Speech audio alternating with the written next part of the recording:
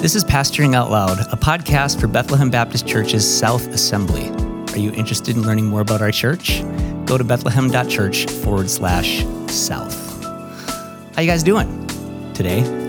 Good. Good. Hi, Nick. Good. Hi. We got Stacy here. Hi, Stacy. Hi. You're wearing your Hawaii shirt. Is that for a specific reason today? Yeah. What happened today? The Hawaii team left, so I'm wearing the shirt to commemorate their leaving and You had to heading get out up like today. at 2:30 to see your kids off to the Yep. airport. Peter Yeah. and Or your Lydia daughter. left Yeah. at 2:30 a.m. for the airport. Yep. That's early. And then, we've got Dave. Hey, Dave. Hey. Fresh off vacation. So random question for today is, you did vacation. What is something, and it was like a staycation, so you stayed around the area, kind of did stuff with your family. Yep. So what's like one of your favorite things to do, either as a family or just something special to do around the Twin Cities? Like if you could just choose, what's like one of your favorite things? Yeah, I mean, it's changed over the years, but we have two things that we do every staycation. So these are like the things that we're going to do for sure. One of them is go to Minnehaha, and we have to rent one of those bikes, that your whole family can sit on. You used to work at that stand, Yeah. didn't you? I managed that stand for 2 summers. Yeah. So Yeah. glad to see they're still going strong.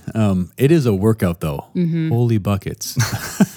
I mean, you're just sweating buckets of sweat. Well, how much are your kids actually helping? Are you Iris carrying and- most of the weight? Iris and Stone were more helpful this year, but they get bigger every year. Yep. So there's more weight. Yeah, there's more weight, and hopefully we're not getting bigger every year, but they are, and so there's more weight. And this year was like, and then a couple times you look back and they're just kind of, they're kind of phoning it in, and it's like pedal if you want to have fun. Let's go. Yeah, that's right. Yeah.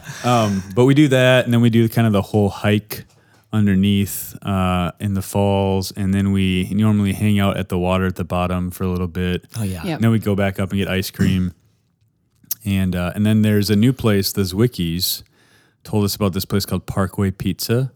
That's like a half a block away from the falls area. Really? And it's awesome. I never heard of it. So we go there and we sit outside and cool. we eat pizza. That's great. And then our second thing we do is we do a Como Day. And so we do Como Zoo normally in the morning.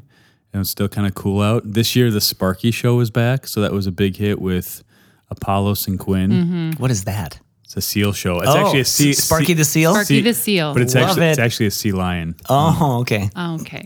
So we did that, and then we go to the Como Pool, which is awesome because they have. First of all, it's super cheap to get in. It's like $4 a person to get in, and then they've got all sorts of stuff for little kids, and then they've also got like these cliffs and these like Zip lines? Yeah, zip line. I was looking for the word zip lines that our Stone and Iris love to do too. So we hung out there. So those are the two things we always do. That's But we great. just kind of do adventures together every day. Yep. Fun. Stacey, if you could pick something around the Twin Cities, do with the family, or maybe a boy. date night or something. I don't know. We can take it whichever direction you want. Wow. Well, Minnehaha is always a good choice. Yeah. Walking around one of the lakes or something. Peter grew up by Nokomis, so Yep. walking around that is fun. Yep. Yep. There's bikes there too. Nice. Yep. Yep. For me, I just don't know during the summer if you can just beat a good evening Twins game. I just love going to Twins games in the evening. You've never invited me. You want to go to Twins game, Dave? Don't do it just because you have to now. No, I don't want to go with you now. I'm going to find someone else to go with. If you're thought you were- listening, invite me to a Twins game. I He's thought not you were going going to with say me. something about your boat, Nick. An evening on the boat. Well, that's fun too. Yeah. Okay. It's not really mine, it's my dad's. Sure. But anyway, Got a canoe. I do. Yeah. So anyway, we're here to talk about the gospel in Genesis. So that's the topic this week. So we're kind of right in the middle of the Genesis sermon series, and we just wanted to talk a little bit about how we're approaching the series and what are some ways that Genesis points to Jesus and the gospel, and is it relevant for our New Testament lives? So maybe let's just start with, you can read Genesis as just like a history like this happened and then this happened and then this happened. And it's just an account of these people's lives and what happened. Or you can read it as just like, these are good stories and there's moral lessons to learn. How are we approaching this book? How are we preaching through it? What's the goal? Yeah, I mean, what would be important to start out by saying is just how we approach the Bible. Yep. And authorial intent would be a phrase that we talk about a lot. So we could talk about Genesis, the author of Genesis being Moses, writing to a people in exile, or not in exile, but who are wandering and who are confused and looking for God and who is he and what is he like. So we could talk about that. That'd be one way to look at it and say, why would Moses write this? Why would he tell these stories? What's he trying to do? The other aspect would be that God himself is the author of all Scripture, that these authors wrote as they were carried along by the Holy Spirit. Mm-hmm. And so God wrote, there's 66 books, but there's really one book. And it's all about, it's God's account of history, but it's also God's interpretation of history. Mm-hmm. God is telling us what he wants us to see in history. He's trying to say, here's what I was doing. Yep. Here's how I was working. And so when we take that into account, we can assume that Genesis is going to be related to Matthew and Genesis is going to be related to Galatians because they've all got one author and they're all telling one story. So those are just some kind of beginning assumptions you make when you're interpreting a book. I think one of the ways to view Genesis would be through covenants. We see some of the really important covenants laid out in Genesis. So I think Genesis 1 and 2 is a covenant called the creation covenant. I think we've got all the elements there. We've got a king, a people, a place, and they're making some agreements together, and it's good. Yeah. It's really, really good. So even though the word covenant doesn't show up, right, all the ingredients they're all there. Yep. Yeah. So I lean towards that being a creation covenant. Then we even begin to see, like in Genesis 3, after Genesis, or in Genesis 3, we see them break the covenant. I think that's what happens. They sin, and it goes bad. And yet at the end of Genesis 3, we've got this God who moves towards his people, covers them with a sacrifice. I think some animals got killed. They were covered with animal skins. And he says, I'm going to send an offspring who's going to defeat this serpent that has just lured you into sin eventually. And then the other two covenants I'll highlight, and then I'll let you guys talk about whatever else you'd want to, is, we have the Noahic covenant. So the world has gone crazy again with sin, and God sees it and is displeased, and he says, I have to judge this people. I have to judge the whole earth. I'm going to wipe it all out, except for this guy Noah, who's been faithful, who's been righteous, who's walked with me. And so he wipes out the whole earth, except for Noah and his family. We could talk about all the imagery of the waters of judgment and Noah is safe in the ark and how Jesus is our ark that brings us safe through the waters. So there's just pictures all the way through. But after that, God makes this covenant with Noah where he says, never again will I do this. Never again will I bring a flood that will destroy all the earth, which I believe is why we're sitting here today. Yeah. And why God hasn't wiped out the earth again. I don't think the earth has gotten more holy. I think that God's keeping his promise that he made in that Noahic covenant to say, I'm going to keep pursuing you. And one of the ways that's necessary for me to do that is to keep humans alive despite their sin. And then finally, the Abrahamic covenant. Where go ahead. One thing about the Noahic covenant, would you say that that's kind of like a re-upping of the creation covenant? Or... I think it is a re-upping of the creation covenant with the addition of, I'm never going to do this again. Yeah. Yep. Okay. I think that's the different part that just isn't stated in Genesis 1 and 2. But yeah, and again, we could connect how he says, go, multiply. Yep, exactly. Be fruitful, multiply, fill the earth. That's in Genesis 1. That's is the Noahic covenant in Genesis 10? Is that where it is? It's somewhere around there, 9 or 10. And then the Abrahamic covenant shows up, I think. And I think the Abrahamic covenant is actually spread across a few chapters. Yeah. It's like, hey, here it is in 12. Hey, here it is in 15. Hey, here it kind of is again in the 20s. And he kind of keeps bringing it back up. But the basic idea is I'm gonna bless you. I'm gonna make you great. I'm gonna bless those who bless you and curse those who curse you. And we see that happen like throughout Genesis over and over and over again. And I'm gonna give you a place to enjoy my presence. And then he expands, I think, kind of the offspring promise by saying, and this offspring I promised in Genesis 3, he's going to come through your line eventually. And so I think those are the beginnings. If we're reading the Bible as one big story from one big author, we have this same one who's writing it, interacting with these people, making promises through covenants.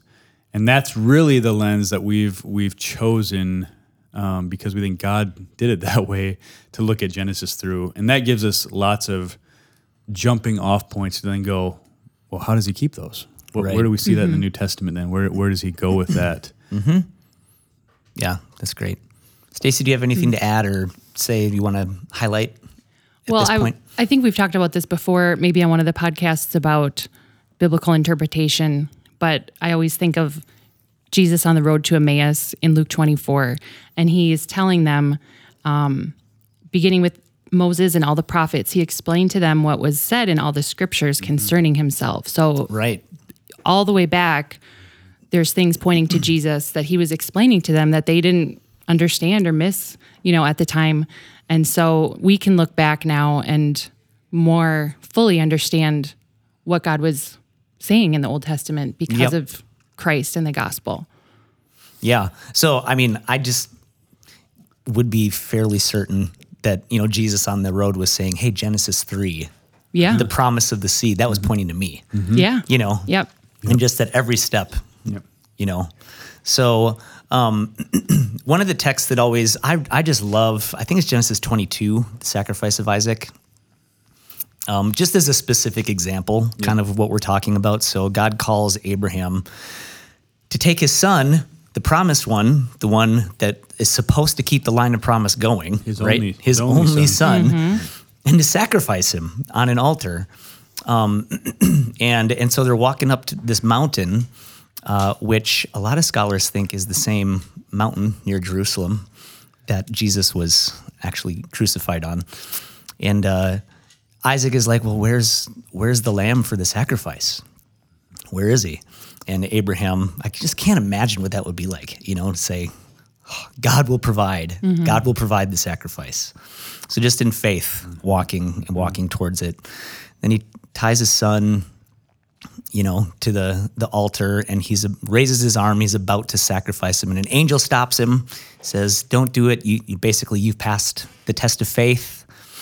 And then they look over, and there's a ram in the thicket. And so God provided the sacrifice, and so sacrificed the ram. And you're left wondering, oh, that was a ram. Where's the lamb? Where's this lamb that was promised that God will provide the lamb? And it just, my mind goes straight to John the Baptist. Behold the Lamb of God who takes away the sins of the world. So there's the lamb. Yep. So even that whole sacrifice story, Abraham walking in faith, God providing the sacrifice, and then pointing forward to the one true lamb. It's right there in Genesis. And fulfilling, again, through the covenantal lens, just keeping his promise, fulfilling his line of promise every step of the way. And we'll talk about this in the sermon when we get there, but it's even bigger than just death. We find out that Abraham was believing in the resurrection. Right.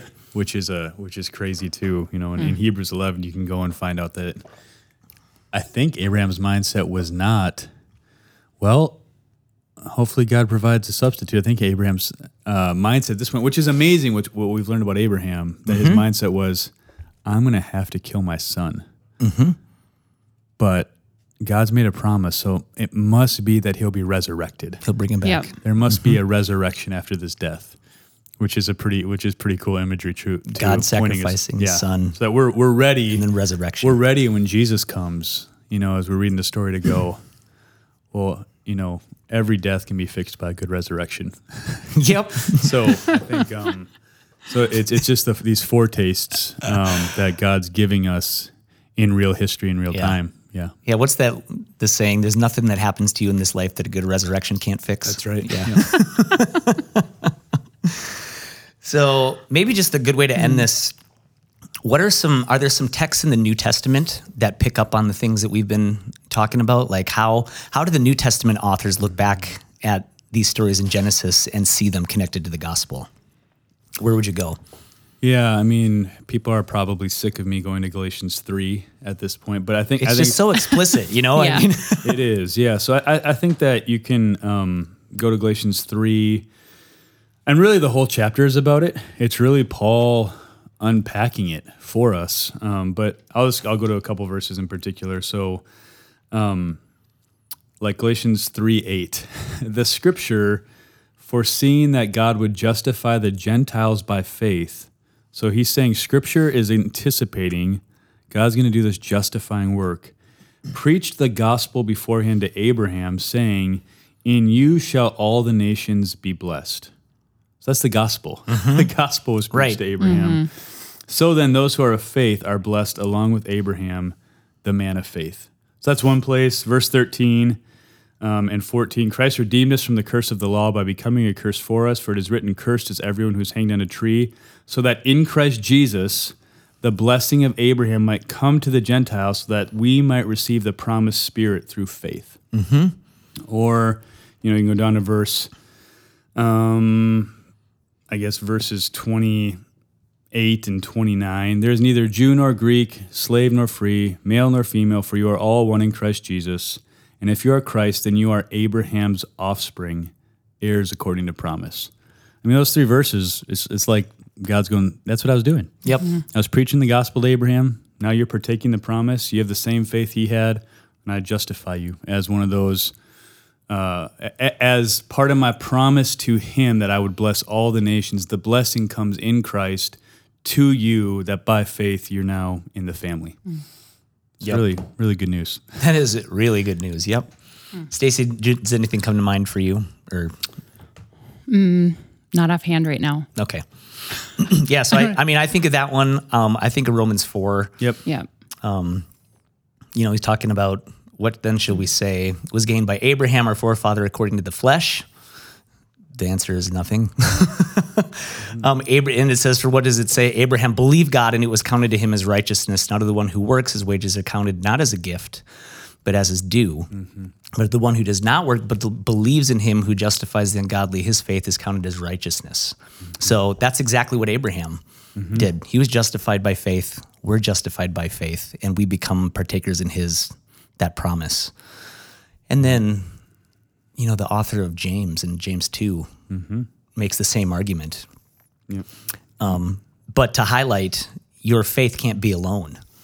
So it's not just mere intellectual assent. And he uses the example of Abraham. Abraham believed God, and it was counted to him as righteousness.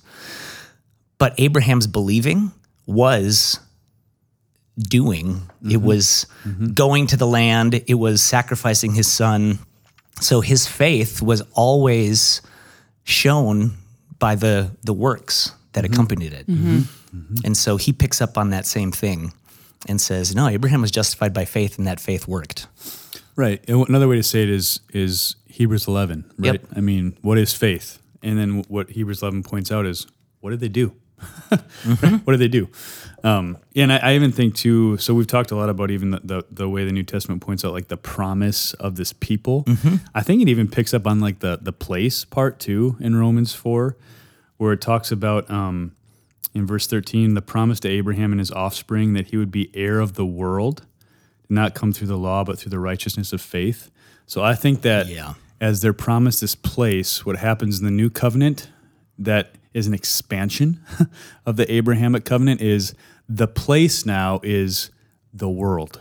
You're going to get the world. You're not just going to get this little section. You're going to get the whole world. And it's not just going to be for this small national people and anyone who joins it. It's going to be for any who come in by faith. So they all get expanded, and it all is purchased through Jesus. Yeah. Awesome. So the gospel's everywhere in Genesis is what we're saying. And it's all pointing to Jesus, line of promise. God is keeping his promises, and it's fulfilled in Christ. So that's really, really good news. Amen. All right. Thanks, guys. We'll talk to you next time.